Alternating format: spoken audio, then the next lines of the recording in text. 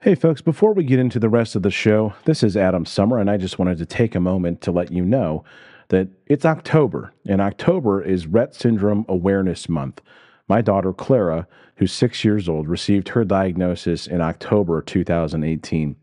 Since then, our lives have changed in many ways, some amazing, some extremely difficult. And during the month of October, there are opportunities that I will share both on this show and on my social media feeds with folks when it comes to not just learning about Rett syndrome, but also helping out. RettSyndrome.org is a nonprofit organization. We have been working with them basically since we received our diagnosis. They have a team of folks who reach out to families as soon as they get the news. Rett syndrome, for those of you who aren't aware, is basically an entire body type disease. It affects different people in different ways, although it mostly affects girls. Even within that, it affects the girls in many different ways.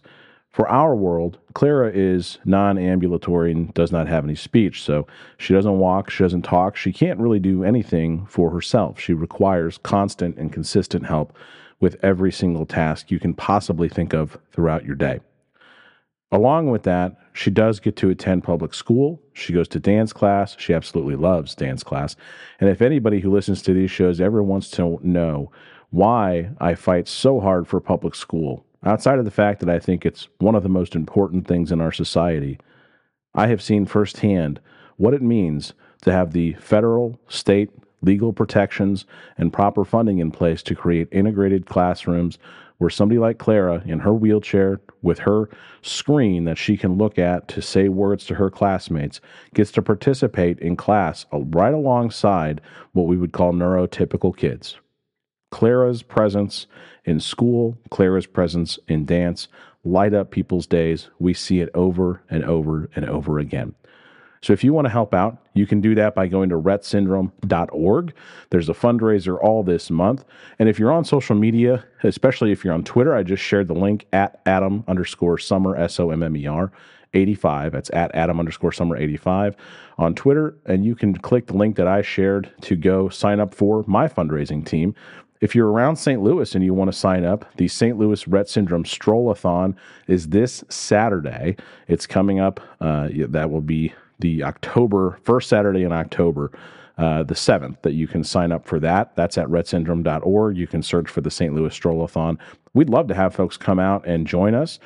Clara will be there. We will be there. And it's a great day to learn and to experience and to see what it means to support families who are doing things during their day that you may not even really comprehend. Thanks for bearing with me for this. And now let's get to the full show. On this episode of the Heartland Pod for Monday, October 2nd, 2023, the GOP loses another abortion case, Democracy Docket Watch, new segment alert, look out, shutdown avoided, but at what price? And Amazon is going a Courtin. Lots to do, so let's go.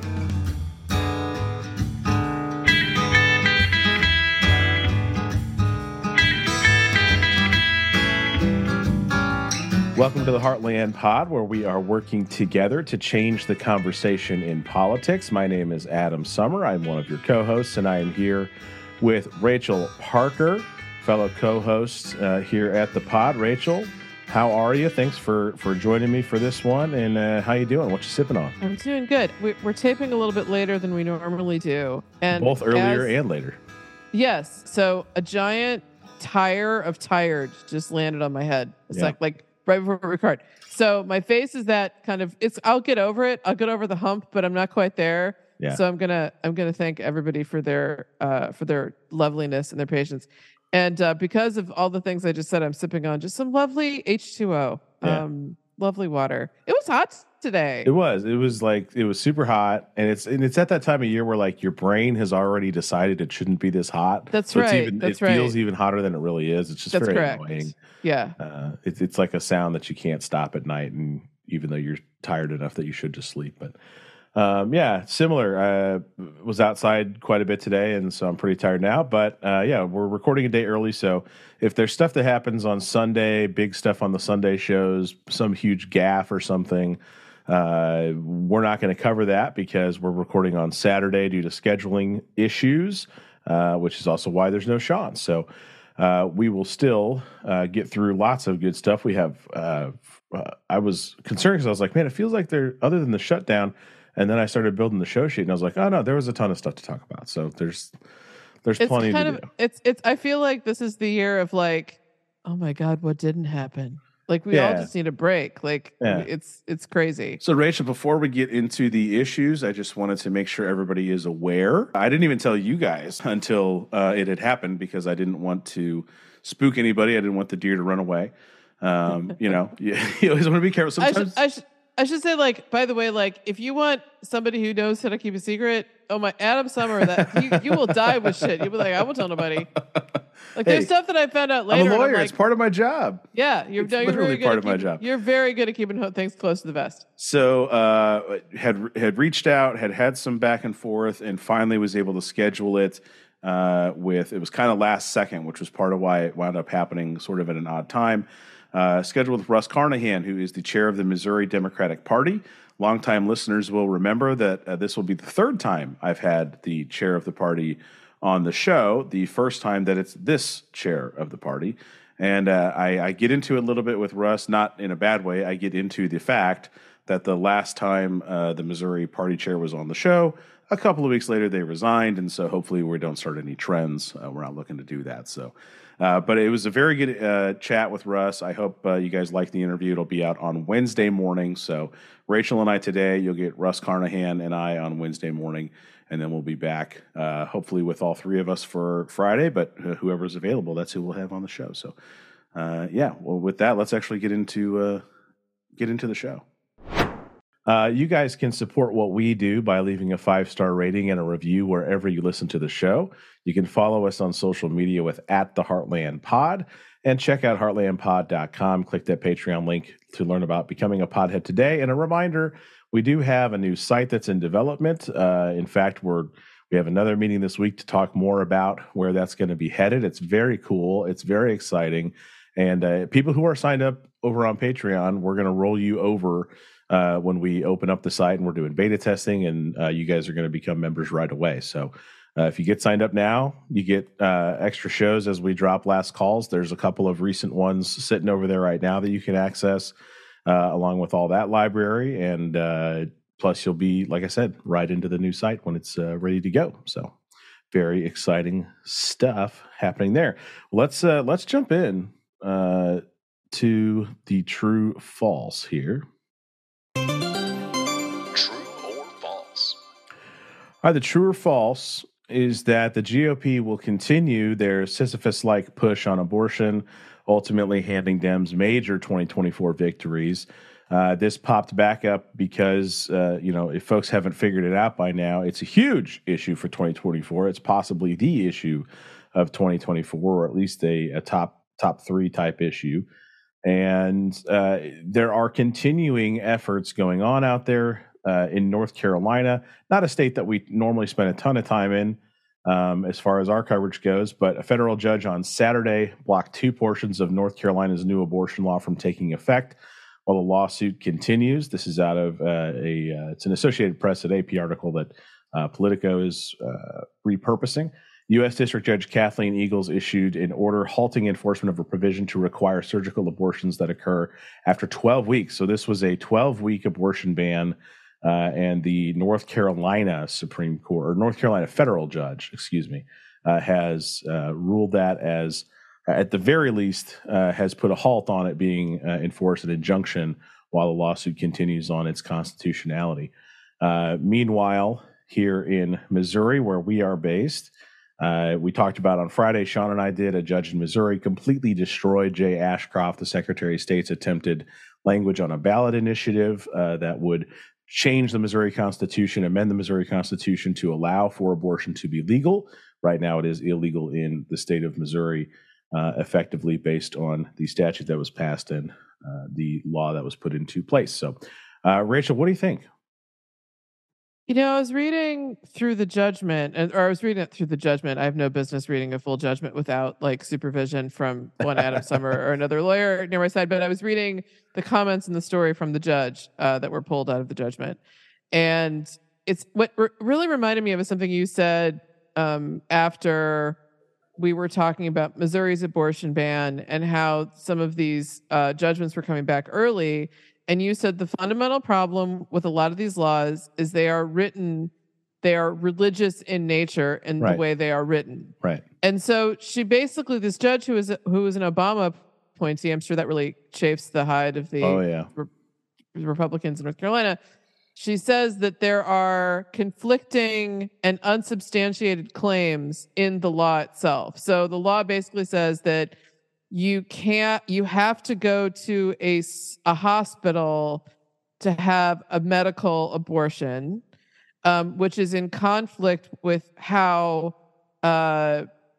pregnancies are terminated if they're determined. So in other words, like there's two different situations where a woman will just go down this path. If a woman needs, or a reproductively viable human being needs to terminate a pregnancy, it's for one of two reasons. One, because they don't want to carry the child to term.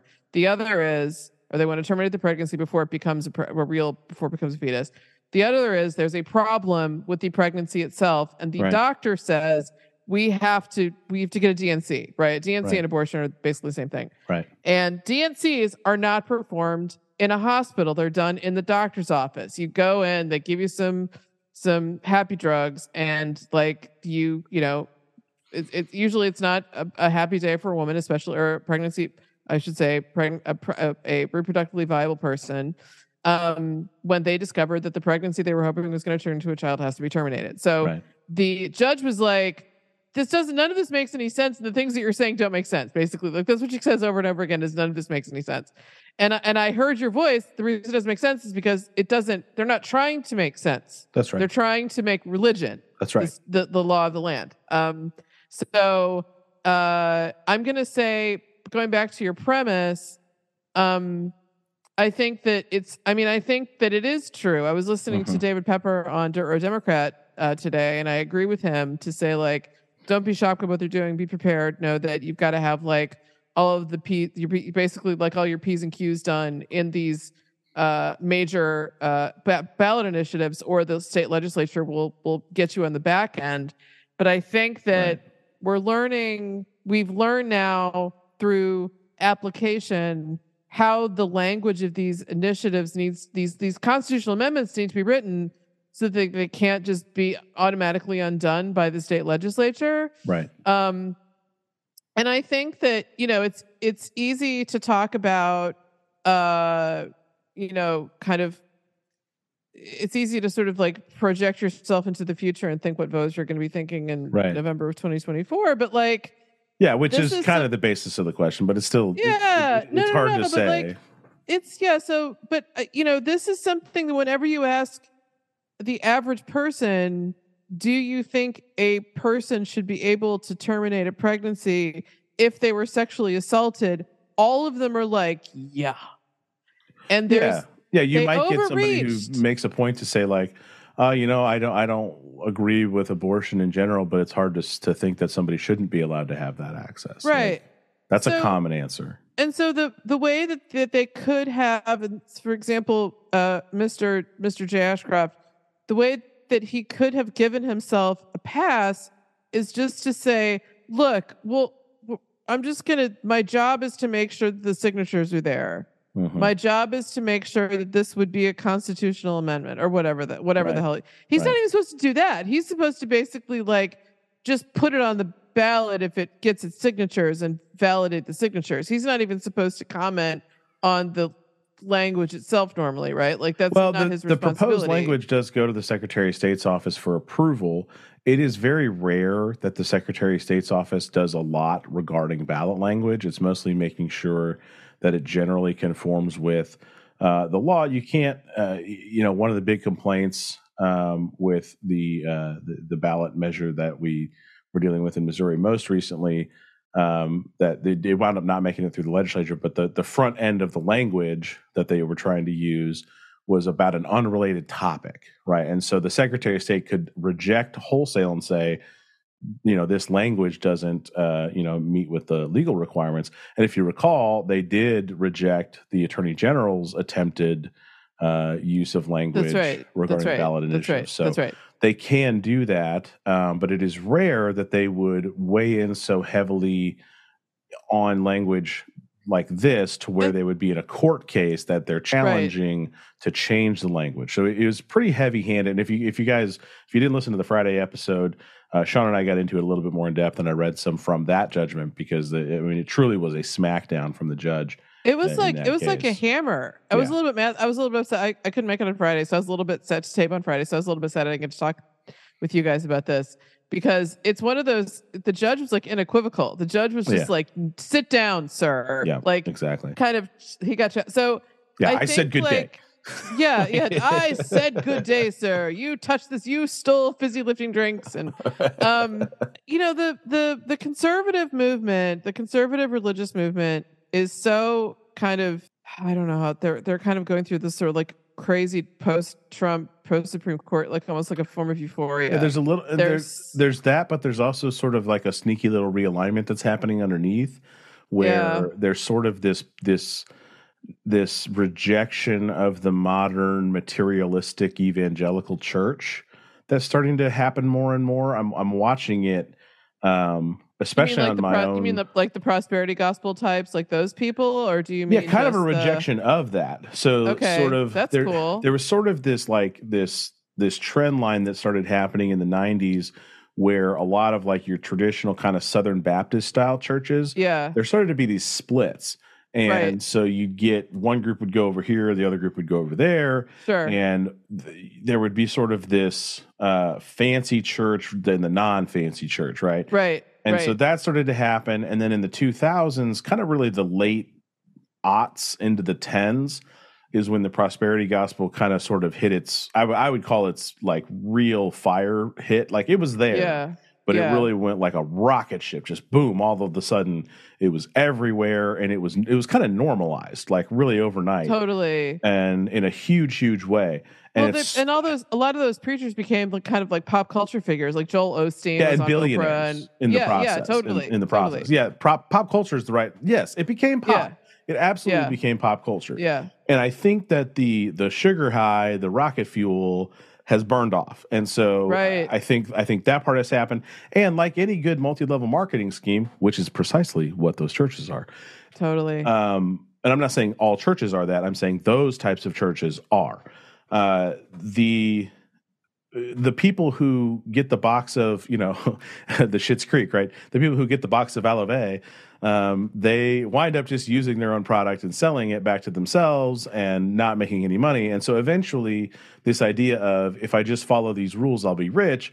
Well, then you don't get rich. And so when you don't get rich for enough years, you eventually stop, you move on to the next whatever it is, whatever get rich thing is going to make you happy, because we're all chasing the American dream of being rich. So, no, and I think that's a really good point. So I think I've said this from jump, that I think that abortion is going to be the number one motivating factor for women in 2024. Yeah, I think so. I think they will drag the husbands that don't vote and their friends and colleagues who don't follow politics. They're going to grab this is one of those issues that doesn't require a lot of explanation. No. And that's why I think it's so vital that's why I think it's going to be such I don't want to say slam dunk, because I hate using that kind of language. Like Sean's kind of drilled that into me. Because you're not comfortable with sports metaphors. That is true. I am not. We all know that I am not a sports metaphor girl, though I try. But that's for anybody who's like, what is dry humor? That right there was. Yes. That's it. That was it. That's how you do it. That's how you do it. Inside references too. Yeah.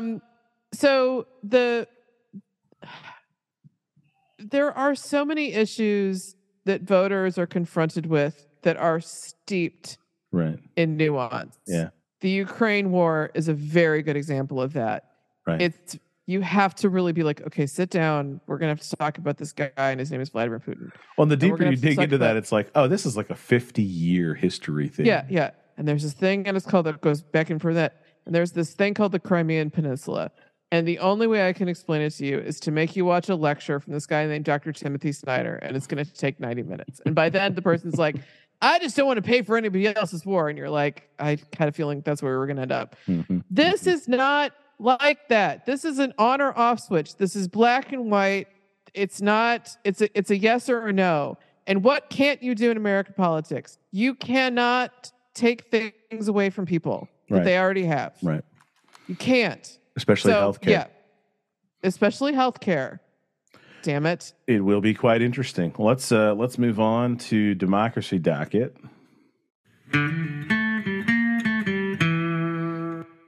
That's just one of those handy drops we keep around when we need one.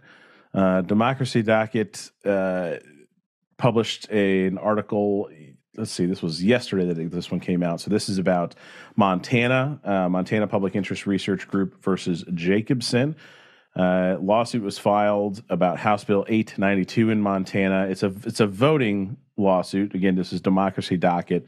That's what they deal with. Mark Elias and his team over there, very, very good. We talk about them. It seems like once a week now, which I'm not upset about. I'm not upset about that at all. Basically, this law is about registering in a new place, and if you register one place and you don't deregister, we should say that the Montana legislature passed a voter suppression law. Yes, it's a voter suppression law. Yeah. And the law is designed to make it look like it's trying to stop people from registering in two places to double vote, but it's really like if you move apartments and you forget to update your address and then you go and vote, you could be charged with a crime. Like, it could be completely innocuous. It could be negligence on your. It doesn't have to be intentional. It just has to happen, and you could be charged with a crime in Montana. And so that court case is moving forward in that one, and it's a good one to watch. It's a really good example of what we were just talking about with these abortion laws, where the wording of the law is extremely important, but you also have to look at how, like, the intention that the wording shows, like what it reveals. And will federal judges really think that it's a good idea to criminally penalize someone?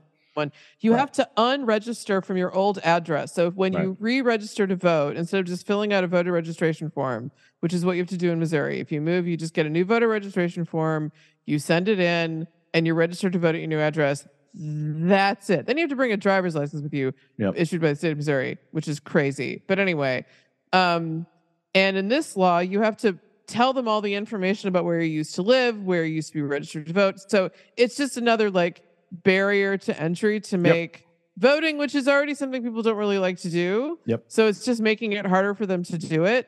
And I think the reason that we really wanted to kind of put this on people's radar is because John Tester, who is one of the kind of, I don't know, he's just kind of a really interesting member of the Senate, because he sort of is I think of him as Western Fetterman in a way. He's not quite. That's a good way to put it. Yeah, he's kind of not quite. I wouldn't say he's quite as much of a populist as John Fetterman, but he's also just this wildly unfashionable guy. He's really down to earth. People really like him. He's very much a Montanan first, I would say. That's kind of how he presents. And the control of the Senate, control of the Senate, Montana is one of the states the control of the Senate is going to go through. So, of course, they're going to try to make it more difficult for people to vote.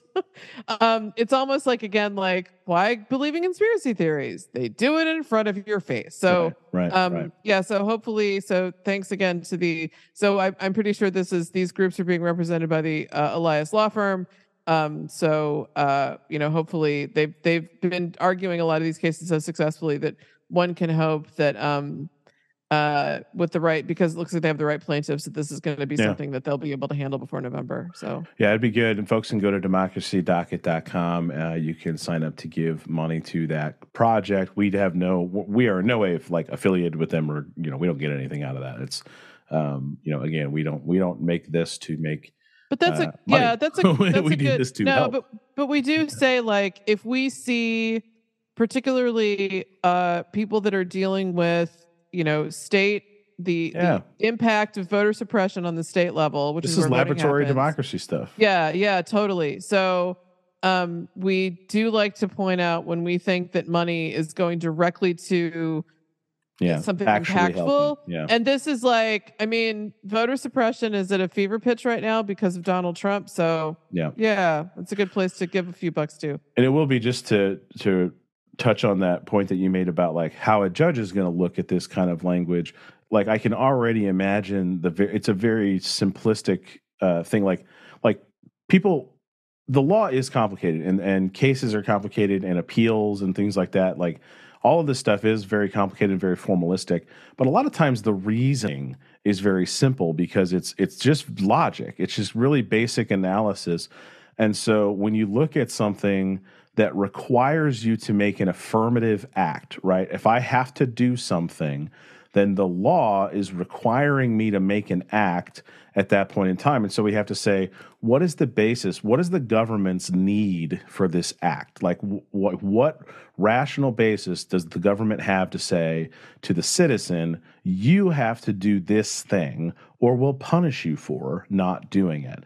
And there's really no reason here. That's what it comes down to is if you register at a new place, that's all you should need to do because you now have updated your registration. I've already made an affirmative act. Why should I have to go do the other thing?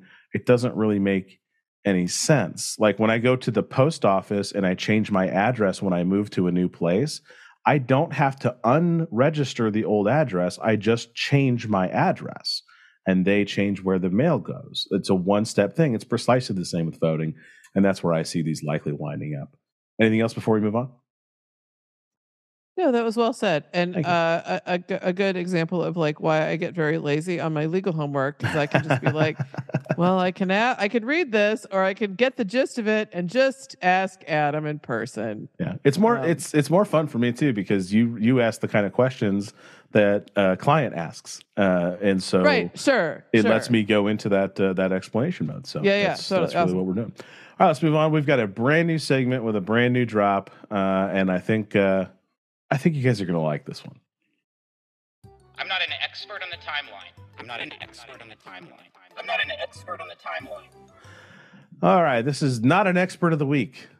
Can you remind me who that is in the drop? That's terrible that I don't remember. That is Missouri Congressman from the 8th District, hopefully in his last term, Jason Smith. Oh, also the chairman of the Ways and Means Committee, one of the most powerful committees in the United States Congress, and also hilarious clown of the week. I mean, dude got dunked on left and right by Republicans. I mean, everywhere. He was just getting smoked this week. So it inspired me to make a new segment called the Not an Expert of the Week.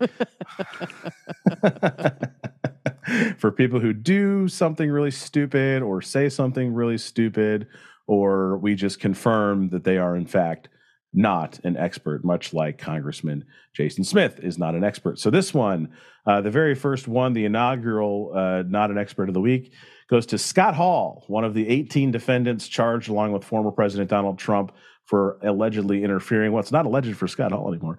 For allegedly interfering with the 2020 presidential election results in Georgia. He pled guilty on Friday. He is the first of the 18 defendants to enter a plea. This is off of an NBC News article for the report.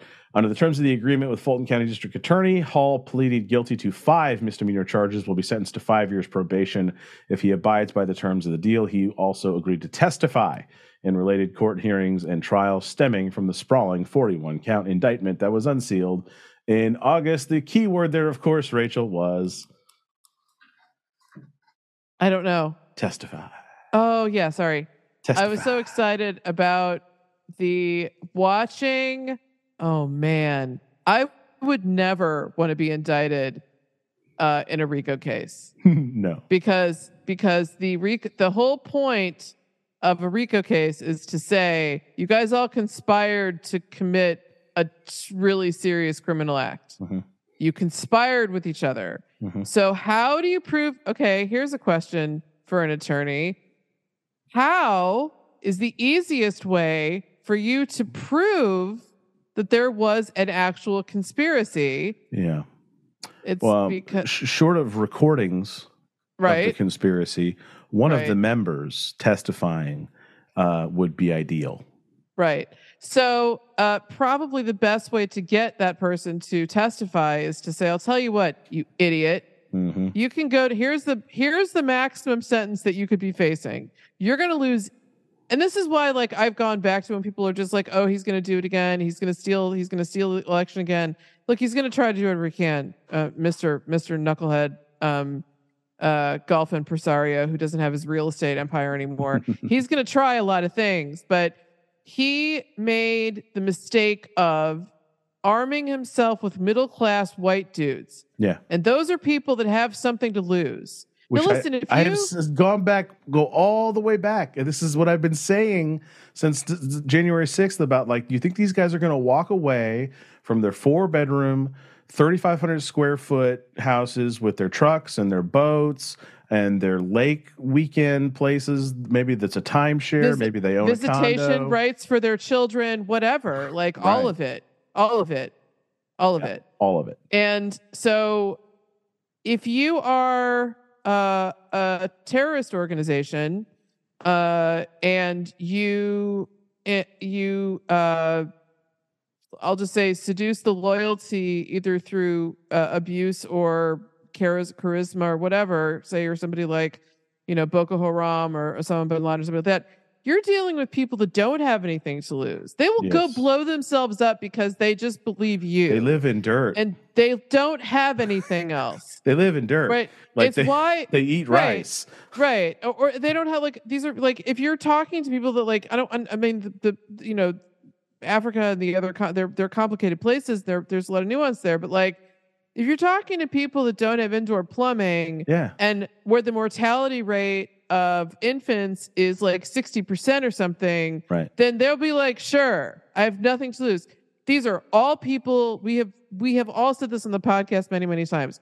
All of these people stand to lose everything. I thought the face of it were the two January 6th the two guys that gave testimony, like the second to last hearing, I think. And they were two regular ass people that were like, I think one of them was like a flooring contractor. Right. Yep. And he lost. He's like, I had to sell my house. I'm under house arrest, and I'm grateful to not be in jail. And I lost everything, and I regret every moment of what I did. So, yeah. So they sat down. This normcore guy's a bail bondsman. Yep. Though that's an industry, right? Like, they can make pretty good money. They make a good middle class living. Yeah, totally. And so that is somebody that takes Unless a vacation your dog, the every bounty year. hunter. Right. That like, you can take a vacation every year. Right. You again, a fishing boat, like, it's that kind of stuff. Kids, like, your they kids have are time in sports. and money for recreation. They have they might have this guy's 59. He might have a grandkid or two hanging out. Not anymore. Yeah. So I when I saw this story pop up, I think a lot it was a big story on Friday, like you said, like, this was not a quiet news week. And my first reaction was to send the link to Adam and say, Trump's pretty fucked now, right? And you were like, oh yes. Yeah, this is very bad. This is very bad for him. So bad for him is good for democracy. That's all I can say. Thanks, Georgia. Yeah, you sent me this, and I read it, and all I heard in my head was just Babu Bot from Seinfeld, just going, very, very bad. Very, very bad. Yeah. That's precisely. Yeah. So probably lots of things. If I were Trump's legal team, I would already be slinking to the floor thinking, well, I hope I get a book deal. This was a very bad day. I hope I get a book deal. That's all I could say. And here's how this went for Mr. Hall.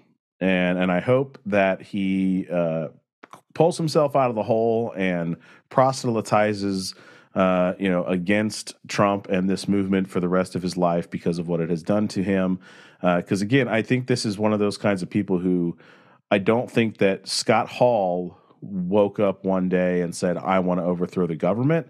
I think Scott Hall was radicalized. And I think that he is probably more of a victim than some of you may be completely disagreeing with me right now who are listening to this, and that's fine. I understand that.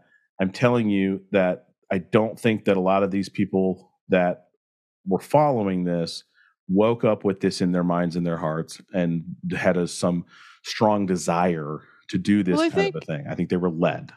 I think it's safe to say that when you look at, like, when you use the term, there's a piece I haven't read by David Courtin from Mother Jones that said that calls Donald Trump a stochastic terrorist. So I haven't read it yet, so I can't quite break that down. But at very least, he is a certain kind of cult of personality. And if you use that, the core of what that means, the people who Trump increasingly surrounded himself with had disconnected from reality. It was a scary time in America. Everybody felt, I think, a bit adrift. And he had led the country into a belief system that science wasn't valid anymore. Right. And so, speaking of, these kind of prosperity gospel people and things like that, a lot of the people that Trump seduced in a cult-like manner, whether you want to call it a cult or not, that's up to you. You listener, not you, Adam Summer. Right. A lot of the people that he appeals to are used to people who lie to them all the time. Right. And people who are like ultimately very powerful in their communities. You're taught not to question them. You're taught not to question these like male authority figures. And I don't know much about this guy. I'll wait to see what his testimony is, what he says, because a lot of the people that are being indicted with January 6th related crimes have said like, I didn't do anything wrong. I would do it again. We will hear him say the opposite of that because, as is in the article, under the terms of the plea deal, he has to write an apology letter to the state for his conduct. So he doesn't get to say, I didn't do nothing wrong. He has to say, I am sorry for my actions in some way, shape, or form, and he has to do it in writing, which is an interesting concept. And here's how this plea went. He sat down, his lawyer sat down with the prosecutor. He might have even been in the room, and they said, here's what we've got. Floop, flip, flop, floop. Here's our evidence. Okay, they put it all out. And they said, here's what you're charged with. Here's what you can get. Here's the deal. You're going to write a letter. You're going to pay $5,000. You're going to do 200 hours of community service. You're going to give us a statement, and you're going to testify. And you get to go home. Or you can stay on bond, and you will be tried. In jail, yeah, probably. As soon as we can, and we will ask for the maximum penalty. We'll be back in 5 minutes. And you'll lose, and you're going to lose that house that you like so much. Yeah. Agreed. Yeah. Interesting. Yeah. And his lawyer turned to him, and he said, what do you want to do? Yeah, that's a quick conversation, isn't it? Like, can I confer with my client? Yeah, Should sure. be. I've had those kinds of conversations with people. Yeah. I've been on both sides of that, where I've laid it out as I do municipal prosecution work, so it's not quite this level. No, but you lay out the here's the deal, take it or leave it. We're ready for trial. Here's what we'll give you to not go to trial, and let's go. And I've been on the other side with folks and had those conversations, and it's never easy. I just had one a couple of weeks ago with a client. He had a civil case. He had a separate criminal matter, and it was a really hard conversation. But that's just the way it goes sometimes. And you hope that they make the decision that's going to limit their risk. And this guy did, because his risk was huge, because he's probably guilty as hell. So that's what's up with this one. And then honorable mention, Representative Jamal Bowman from New York, who apparently pulled a fire alarm. The facts are still coming out as we are recording this. But it sounds like what he did is he opened a door that he didn't realize was going to trigger a fire alarm. That's what has been said. Have you seen there's a picture of him where he's facing away from a door, and he's facing what appears to be a wall, and he's got a hand up on what may or may not be a fire alarm. I don't know. All I'm saying is I've never accidentally triggered a fire alarm. Yeah, I don't care. I don't think Jamal Bowman was like, I know what I'll do. I'll do that. It just doesn't I hope not. I hope not. No. I hope not. But I'm just saying, if there's something that in any way, shape, or form can prove it, I think the dude's got problems. He didn't fucking on purpose set off a fire alarm. No. I don't know. Maybe. Why? Why would he do it? He voted yes. Like what would be his motivation to disrupt the proceeding? I'm just saying. It's ridiculous. Keeping an open mind. I'm not doing this. No. I'm keeping an open mind. That's all I'm doing. and also Nancy Mace turns out is not is kind of horrible. So we have to talk. Yeah, we'll get into this in a second, but yeah, she's off my Christmas card list. She'd been on it for like 2 seconds because I was like, maybe she doesn't suck. As it turns out, she sucks a lot. Yep, yeah, still sucks. Whoops. All right, let's move on.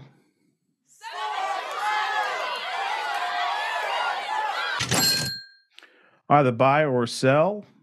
This is the nail in McCarthy's coffin. By the time this comes out, the news has probably been well settled. I think the Senate just voted before we started to record a little bit ago to continue funding the government for 45 days. The bill passed in the House 335 to 91, with 209 Democrats and 126 Republicans voting together for that. 90 Republicans opposed the bill. McCarthy did not seem like he was super confident on the backside that he would be continuing to be the Speaker of the House. Didn't, said it like he didn't really care, but, anybody who's stood by to have 15 votes while you get humiliated for days on national television probably does care a little bit. Rachel? Yeah, I mean, this is one of those moments where I'm sad I can't talk about this with Sean when it's fresh. Yeah. Like you can still smell it, like it just came out of the oven.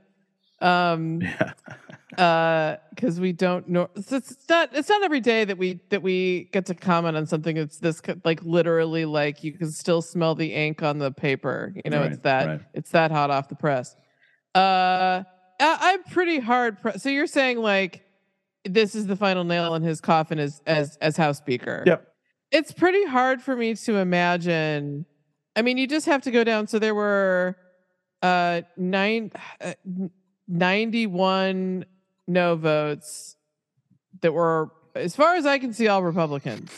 I think it was 90 Republicans and maybe 1 Democrat. Yeah, and I looked just so we're clear. Like, you don't get to look. Did you look to see do you know who the one Missouri rep was that voted nay? I do, but I already looked it up, but I probably would have guessed it. Oh, see, I was gonna get. I thought Jason Smith would have voted no. No. He's chairman of the committee, right? So if the bill came out, all right. So he would have had to vote for it. Wagner can't afford to vote against it. Right. Alford's in a district that has major military funding issues and education funding issues. So Burleson was for me, he was by process of elimination the one. Plus Burleson is the MAGA-iest of, like, I know people want it to be. Jason Smith's not the MAGA-iest candidate. He's closer to an old school Republican than a MAGA. He pretends MAGA. I know he went to the January 6th thing, but like the rest of his record or the rest of his behavior screams. He's kind of more blunty. Yeah, he's kind of more that side of the party. Trying to be fair enough. Fair enough. Burleson is not trying to be that. But all the rest of the Republicans voted for it. Quigley was the lone Democrat out of Illinois. Democrat from Illinois. Quigley voted no. All the other no votes were Republicans. And yeah, kind of a smattering across the board. This is a bill that, like, there was one House member in Kansas voted no. All the other, like, there's one Democrat. Oh my God, this is the tired. Trish Davids. Thank you. She voted yay. Cori Bush voted yay. All the squad, all yes. Everybody yes. So interesting. So you got to look at those 91 and figure that the first thing they're going to want to do next week is humiliate him. Jim Jordan, Nancy Mace, Doug Mann. Yeah. I mean, McLean. Yeah. Gosser. Yeah, exactly. So it's all those cretins. And I'm really disappointed. I thought that Nancy Mace was, I mean, I knew she was Trumpy, and I knew that she was trying to sort of like carve out her little sweet spot as a young, new conservative. But she sucks. I don't know what to say. Yeah, she had this like early 2000s libertarian thing going for a little bit, where it was totally. Like, I'm cool with everything. I just not down with taxes. Yeah. Yeah. And that seems to be fading Like, away. so I guess the whole point of these people, like we've all said before, is just to make sure the thing doesn't work. They're just there to break it from the inside. Yeah. And you can all suck it, as basically my, and you, as you correctly highlighted, while there is not nearly the amount of gutting that the idiots in the Freedom Caucus, whatever nonsense, wanted, pretty much the bill is the bill was pretty much what came out of the Senate, except the House stripped out all funding for Ukraine. So, Right. I guess what I've learned from this time here with this party is that they went from being the party of we're going to be very dominant in the world from a military perspective for 5 decades. We're going to start wars. We're going to plunk troops down wherever the hell we want. And Donald Trump became this isolationist guy because of the Iraq War. And that has spread a certain kind of rot through the Republican Party to include not supporting an ally in Europe. It's a And 1930s style of nationalism. it is really, yeah. So we're back. Yeah, there's so much when people when Smarty Pants types, thank you, Sean Diller, want to compare Joe Biden to Jimmy Carter and kind of drag the conversation back to that. No, I'm like, no, we are in the 30s right now. Yep. We are post Spanish flu, post depression. Well, it's the part of the buildup to World War II that we don't get it. If you haven't dug super deep into World War II stuff, and I'm not talking about watching Band of Brothers. I'm talking about reading primary source material history of stuff that was going on at the time. The letters that these presidents were writing and diplomatic leaders. There's a lot of written stuff because of that was the best, fastest mode of communication for a lot of this stuff. So there's a lot of written material from that time. And in the 1930s, the United States foreign policy was extremely isolationist, and the generalized feeling was that's a European problem. And there was a ton of American support for Nazi Germany in a similar way to this sort of these 90 Republicans and some of the people who seem to follow this same kind of line of thinking, the way that they talk about Russia, where it's very, very similar in that aspect. And it's not, they're not one for one comparisons, but there's a ton of overlap and a ton of similarity. It's very, very, very, very, very similar. Yeah. And the rhetoric during the historic time that you're talking about was also like, why would we go defend Britain? Yeah. We purposefully separated ourselves from them. Why are we going to go defend the crown? Why the hell would we go do that? Why would we go fight with Russia? That's insane. Why would we go work with communists? Right. So it was, and similarly, it was a complicated time in Europe. So I'm obviously happy. The reason I'm kind of pushing back on the Bowman thing is because the extremists who voted no have said that he did it so that the budget wouldn't pass to make McCarthy look bad. I was like, you guys don't need him for that. Right. He did something stupid. I'm not saying he didn't screw up. I'm just saying, like, you guys are doing a far better job of destroying Kevin McCarthy's political capital than any single Democrat could. Right. Yeah, that's a fair point. They just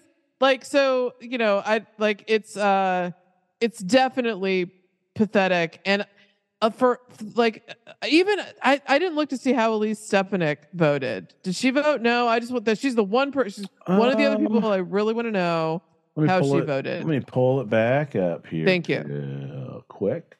And for folks, if you don't know this, clerk.house.gov, tons of useful information, and you can see very easy to use. Yeah, it's very easy to use. And who am I looking for again? Stefanik? New York. Mm-hmm. You could just pull down all the New York votes because I want to see how our Stefanik voted yes. Oh, interesting. Okay. In fact, here, let me change it to no votes from New York, no data found. Okay, so that's The interesting. So entire that's New York how delegation that voted is yay. how okay, that is how sensitive that they know this is, because all those Republicans in swing districts are like, I'm not going to lose my job. Correct. Thank you very much. I mean, she's like Jason Smith in that she's very vocally Trumpy. Like she's very like she hates Kevin McCarthy. She was very like she's been agitating against his speakership from the beginning. Anyway, that's very interesting. I think Right. that's very telling. Shit disturber himself, Santos voted yes. Yeah, totally. Yeah. Because he, again, like knows that he's fucked if he doesn't. So interesting. Thanks for humoring me. Yeah, I don't think that vote's going to be what saves his career, but, we'll see. All right, let's move on to the big one. And now, the big one. The big one, Amazon price manipulation suit. This is coming out of the Guardian's summary article. The Federal Trade Commission and 17 state attorneys general have sued Amazon, alleging the e-commerce behemoth uses its position in the marketplace to inflate prices on other platforms, overcharge sellers, and stifle competition. And I don't know what they're talking about, because I just was searching to buy something for Halloween. I'm supposed to be Bowser because we're doing Mario as a family this year. And I could only find one costume, and it's basically only available on Amazon. So I'm not sure what they're talking about. So I think this is so let's widen the lens out and then we'll drill back in. Yeah. So it is not illegal to have a monopoly. It's not. Yeah, I think we talked about this a couple of weeks ago. We did, because we're talking about Google. Yeah. It is illegal to abuse monopoly power the way the laws in America are written. We need new antitrust laws. We need laws that address these massive companies. So the FTC, led by Lena Khan, I think that you can safely say this is kind of her crown jewel in her chairmanship of the FTC so far. I think it's also the best surgical attack that she can make against Amazon with the laws that she currently has available to her. Right. So let's talk about what this case is really about. So similarly to the conversation we had about Google a few weeks ago. So what this isn't is that in that case, it was the Justice Department, it's the United States government and the Justice Department suing Google for abuse of power for different reasons. Yeah. It is not the government saying we're going to force you to divest yourself from your search engine. And they're not trying to make Amazon not be Amazon. They're just trying to make them not use their power. They are trying to make it. They're basically saying, so I want to be clear about this, because what people want the government to do and what it can do are often two very different things. So the government, for example, can't just order, just because they're successful in their attempt to stop monopoly abuse, doesn't mean that they're going to force the company to divest itself of their other assets and stuff. Like that's there's not going to be a force. There probably isn't going to be like a forced breakup of Amazon's cloud service and stuff. What this case is about is the fact that Amazon has an unprecedented level of retail power because of it's a marketplace seller. So a lot of people don't understand that Amazon does not operate like a regular retailer. So they don't purchase third-party goods to resell at a higher price for profit. Except they also do that. So Amazon, and they also have their own brands now. Right. So Amazon, so it's been an open secret for years that Amazon price gouges its marketplace by overcharging for its delivery services, and says you can only use our fulfillment services if you sell goods on Amazon. Right. So if you're a company, if you're us, if you wanted to, if we wanted to sell goods on Amazon, and we were like, we have our own fulfillment centers, we don't want to use yours, Amazon would be like, well, then you can't sell on Amazon. Right. So there are some products that you can only really, as a retailer, sell if you're on Amazon. So the other aspect of this is that Amazon has its own ad network now. Right. It's a very powerful. People don't understand this about Amazon now. Amazon is a more powerful search engine for retail than Google is. So for the last, it's been over the course of the last like 5 or 6 years that every year there's a company. It's a I just forgot the name of it, but it's a market research firm, and they do a report called "The State of Amazon." And one of the questions that they ask people is, when you look for stuff, where do you go? When you search for things, where do you go? To Amazon. You go to Amazon because they have everything. Yep. If I'm looking for just information, I will search Google. If I'm looking to purchase something, 9 times out of 10, I probably search on Amazon first. Right. So it is not, again, like the things that they're charging Amazon with are things that Amazon has already admitted that it does. So one of the other things that it does, and if this isn't monopoly abuse or monopoly power abuse, I don't know what it is. They tell sellers on the marketplace that you cannot sell this same product for less money somewhere else. Right. Which means that Amazon, one of the things that Google does now, so you can do this little experiment at home. If you have Google in your search browser, you can search for a product of some kind. You look for something generic, tires or headphones or something. And if you go to Google, you can look for like just like items for sale or whatever. You get that bar at the top. Right. If you click on a Google product listing, it will give you a gutter on the right that shows you all the places where that product is available for sale. Mm-hmm. I promise you, 99.9% of the time, it is going to be cheaper on Amazon because it has to be. It can't be cheaper anywhere else. It can't be cheaper on. So eBay is a marketplace. In some cases, Target is a marketplace.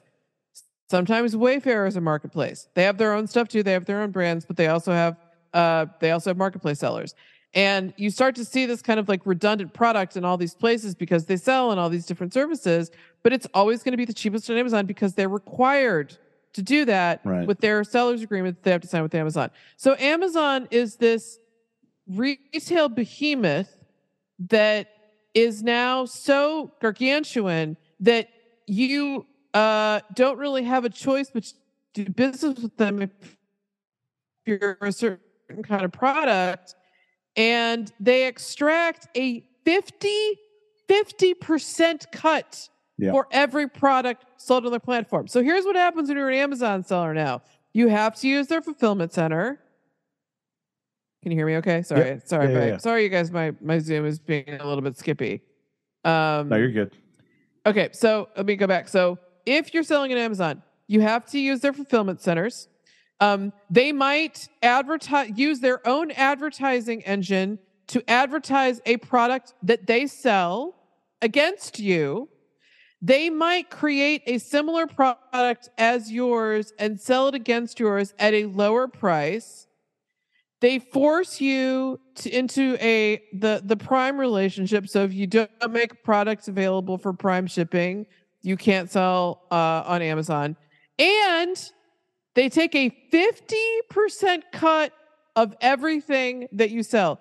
I would not want to be Amazon facing the FTC right now.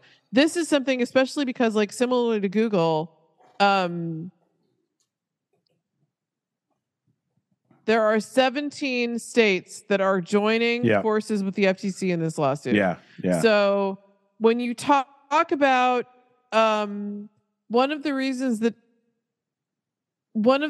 Amazon can afford to do this is because they have this massive cloud infrastructure. Right. So they've been able to certain aspects of their retail business is a loss leader. They can chart. They don't have to make money on retail. That's crazy. Right? Isn't that bananas? That Amazon, I'm going to say this again, Amazon's retail business does not have to be profitable because it makes so much money through its cloud services. The way the laws are currently written, the United States government cannot turn to Amazon and say, that's fucked. Right. That doesn't make any sense. That's insane. You can't, like, if Josh Hawley, during one of his grandstanding moments during the one of the many big tech hearings they had over the last couple of years, was like, I don't care. I just don't think that Amazon should be blah blah blah blah blah blah blah blah. And you know what? He's an asshole, but he was right. Right. So if Josh Hawley, like the one thing he's been consistent on is this stuff, and he's a lawyer, so he knows what he knows how to talk this talk. Right. Now he's misguided and his motivations are insincere because he's trying to do the whole like big tech censorship nonsense. Right. But one of the ways that he could be useful, he could be our useful idiot in this case, is to say unequivocally that he's standing with Lena Khan and the FTC, that it's long overdue that we hold Amazon to account for being abusive to its marketplace sellers. Which he could easily do. He could easily do it. I don't even think he would take a political hit. If anything, it probably helps him sew up his re-election in 2024 in Missouri. And on top of that, Josh Hawley is dead in the water for president right now, but he's not. That doesn't mean that he doesn't want to still be president. So, that's where this guy's ambitions are faced. And I wouldn't be shocked if he, at some point in the next 6 months, does something pretty big and splashy related to this particular, maybe not this type of issue. And we're bringing him up because he's one of the Republicans who's kind of leaned into the populism. He supported the UAW strike, which is ridiculous because he was anti-right to work in the pro-right to work in Missouri and anti any kind of like wage increase for workers when he was running for election. But this is a guy who has worked with Amy Klobuchar more than one time. Very closely. On trade issues. Very closely. So, I'm going to try to be Sean. I'm going to put on my Sean hat for a second and go like, okay, well, why is a show about politics in the Midwest and is in particular like state politics, why the hell are they talking about monopoly abuse by an online retailer? I want you to think about how small businesses can survive in places like, I don't know, literally anywhere. It was bad enough that there's a piece that we included in the show notes by a guy named Cory Doctorow, who has written a lot of books. His latest, I think, is 22, was like called Choke Point Capitalism, I think. So he has a lot to say about like platforms. And the one piece that he wrote that I thought was particularly funny is called The Enshittification of TikTok. And you don't have to read the whole thing, anybody, but if you read the first, like, I don't know, probably like 700-800 words of the essay, it's all about this issue. It is completely about how Amazon treats its sellers. And then it goes into like Facebook, and it kind of goes into some of the things that I talk about. It's going to be very difficult for us to maintain a pluralistic, successful democracy if we cannot wrench back capital from these massive conglomerates that, it's one thing when media was controlled by a handful of movie studios because we had laws in place that could kind of like keep them in check a little bit. Right. It's one thing when we had like a handful of airlines abusing monopoly power because they still employed a lot of people. But they also just did not have the market capitalization of these companies. These companies have so much unprecedented access to capital. Right. And if you don't chip away, so the FTC has been successful at getting some judgments against Amazon, and they're significant because they're successful.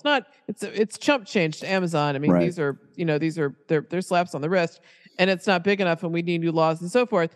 But it kind of goes back to the idea of like, how are we going to hang on to this fragile democracy that we're all sitting on right now? Right. Well, we probably need a more diverse online ecosystem. Yeah. Right? At the very least, we need the ability to know that when we're looking at products online, that we are not being pushed into something based on the power, whether it's price or product itself. Right. If you want to talk about just the basic freedom as a consumer, in a country that's this is a capitalistic country. Capitalism doesn't favor price setting, right? This is the invisible hand. Price setting is anathema to capitalism. 100%. It does not support a free market and free trade, and to have a company that is this powerful. It's not that it stifles freedom, basic freedom. And one of the things that I've said for a long time that is essentially problematic about companies that have so much wealth from one part of their business stack, from one part of their massive, holdings, that the other parts of their business can be loss leaders. That's right. But those loss leaders become central to the way that we function as human beings in America and the rest of the world. So Google can operate YouTube at a significant loss, probably, right? Because their ad stack is so successful and they make so much. It just prints money, right? So it doesn't matter. Amazon owns a TV studio, a movie studio, and the biggest online live game streamer. None of those have to be profitable, right, for them, right. So that makes it that much more difficult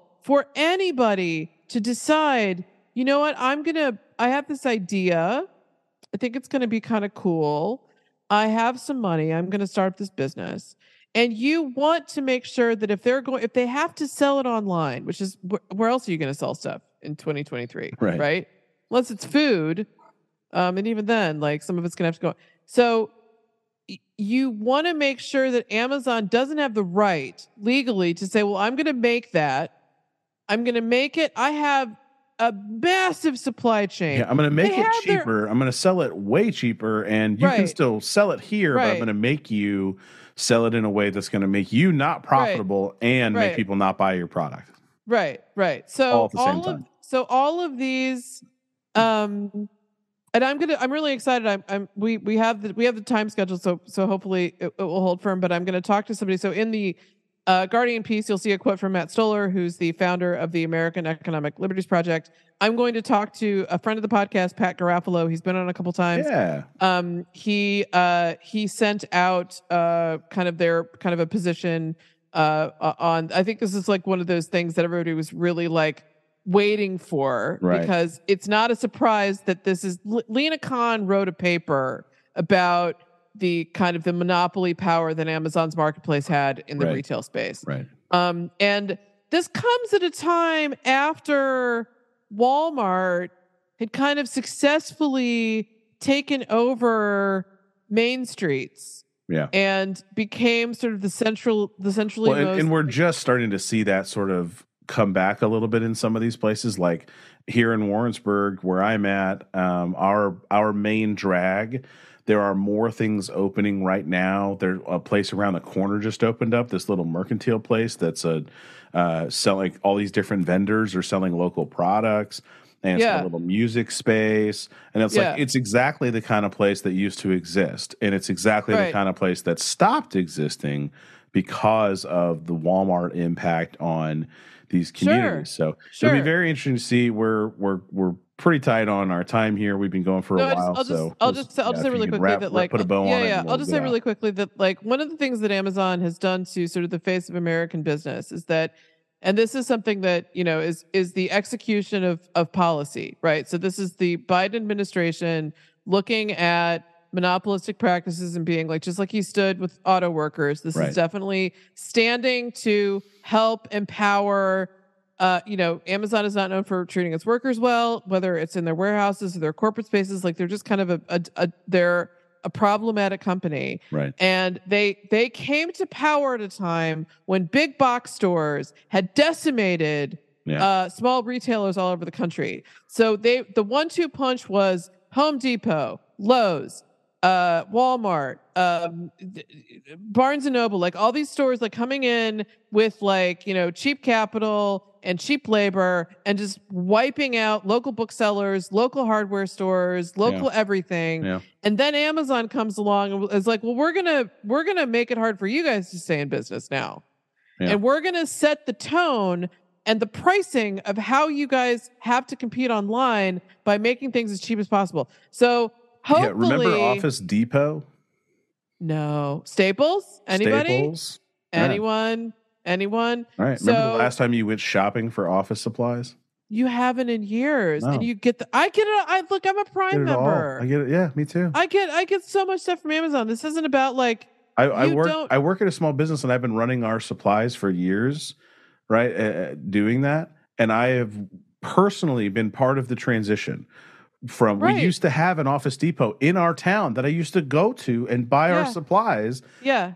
And now I order them. You don't have to. All of them. So this isn't about like you guys should go looking for things online and other places. I've had people call me and say, "Where should I buy things?" I'm like, "Wherever the fuck you want." This isn't about like you can't change. This is where I'll wrap this up. We've been gaslighting ourselves as consumers for a long time by saying, "Well, I'll just shop. I'll just vote with your my dollar." Yeah. And sometimes that works a little. If everybody kind of gives it a big heave ho, sometimes it makes an impact. Ask Anheuser-Busch. Yeah, when 30% of the country stopped drinking Bud Light, it mattered. Yeah. But this is different. You cannot stop a power like this because the spine of their business is how the internet functions now. So it doesn't matter if you buy it at Target or Amazon. Buy it wherever you want. Just spend your money.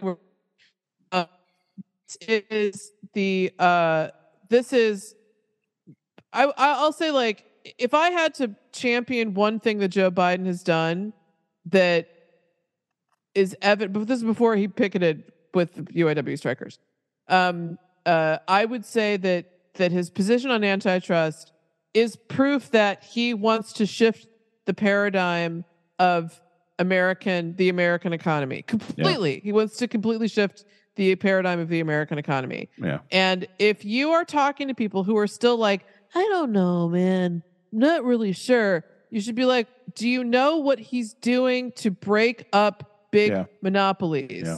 That is an interesting conversation to get into with people who are kind of on the fence because there's a lot of fruit there to pick because he's done a terrific job so far. Absolutely. I think. Well, good week. Thanks for hanging out, and we will see you probably mostly on Friday.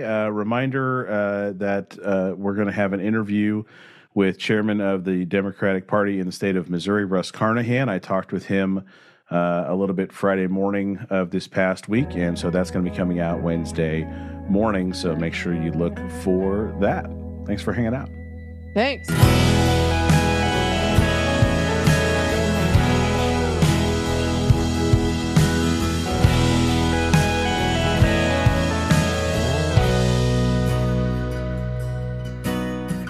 She looked out the window and said the world's on fire. I just laughed and poured her a glass of wine. The Heartland Pod is a production of Mid-Map Media, LLC. Producers Adam Summer, Rachel Parker, and Sean Diller. Outro song by American Aquarium, written by B.J. Barnum, called The World is on Fire. Learn more about the Heartland Pod at heartlandpod.com. Learn more about American Aquarium at americanaquarium.com. The night came and went, not a damn thing had changed. That's when I saw a tear fall from her eyes. She said, what are we gonna do? What's this world coming to? For the first time in my whole life, I stood there speechless. The load is heavy and the road is long, and we've only begun to fight. We just can't give in. We just can't give up. We must go boldly into the darkness and be the light.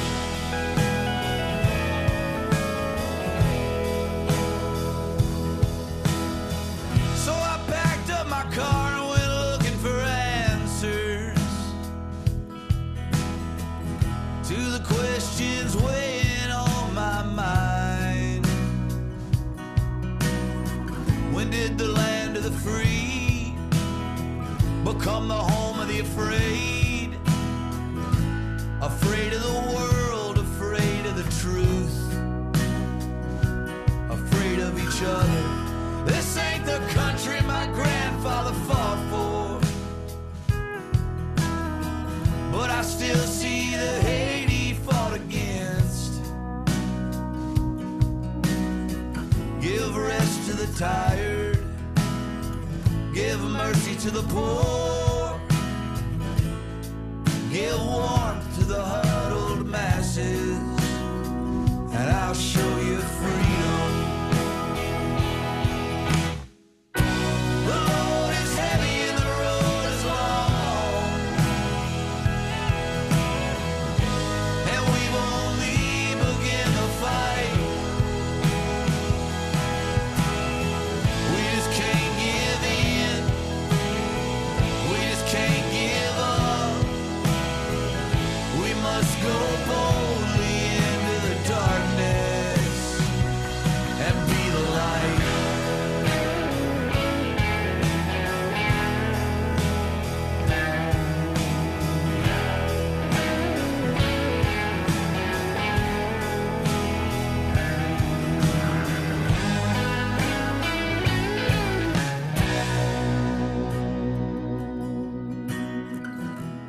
I got a baby girl coming in the spring. I worry about the world she's coming into, but she'll have my fight. She'll have her mama's fire. If anyone builds a wall in her journey, baby, bust right through. The load is heavy and the road is long,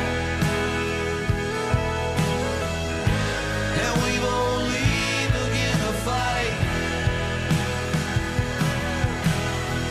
We just can't give in, we just can't give up. We must go boldly into the darkness. The load is heavy and the road is long, and we've only begun to fight. We just can't give in, we just can't give up.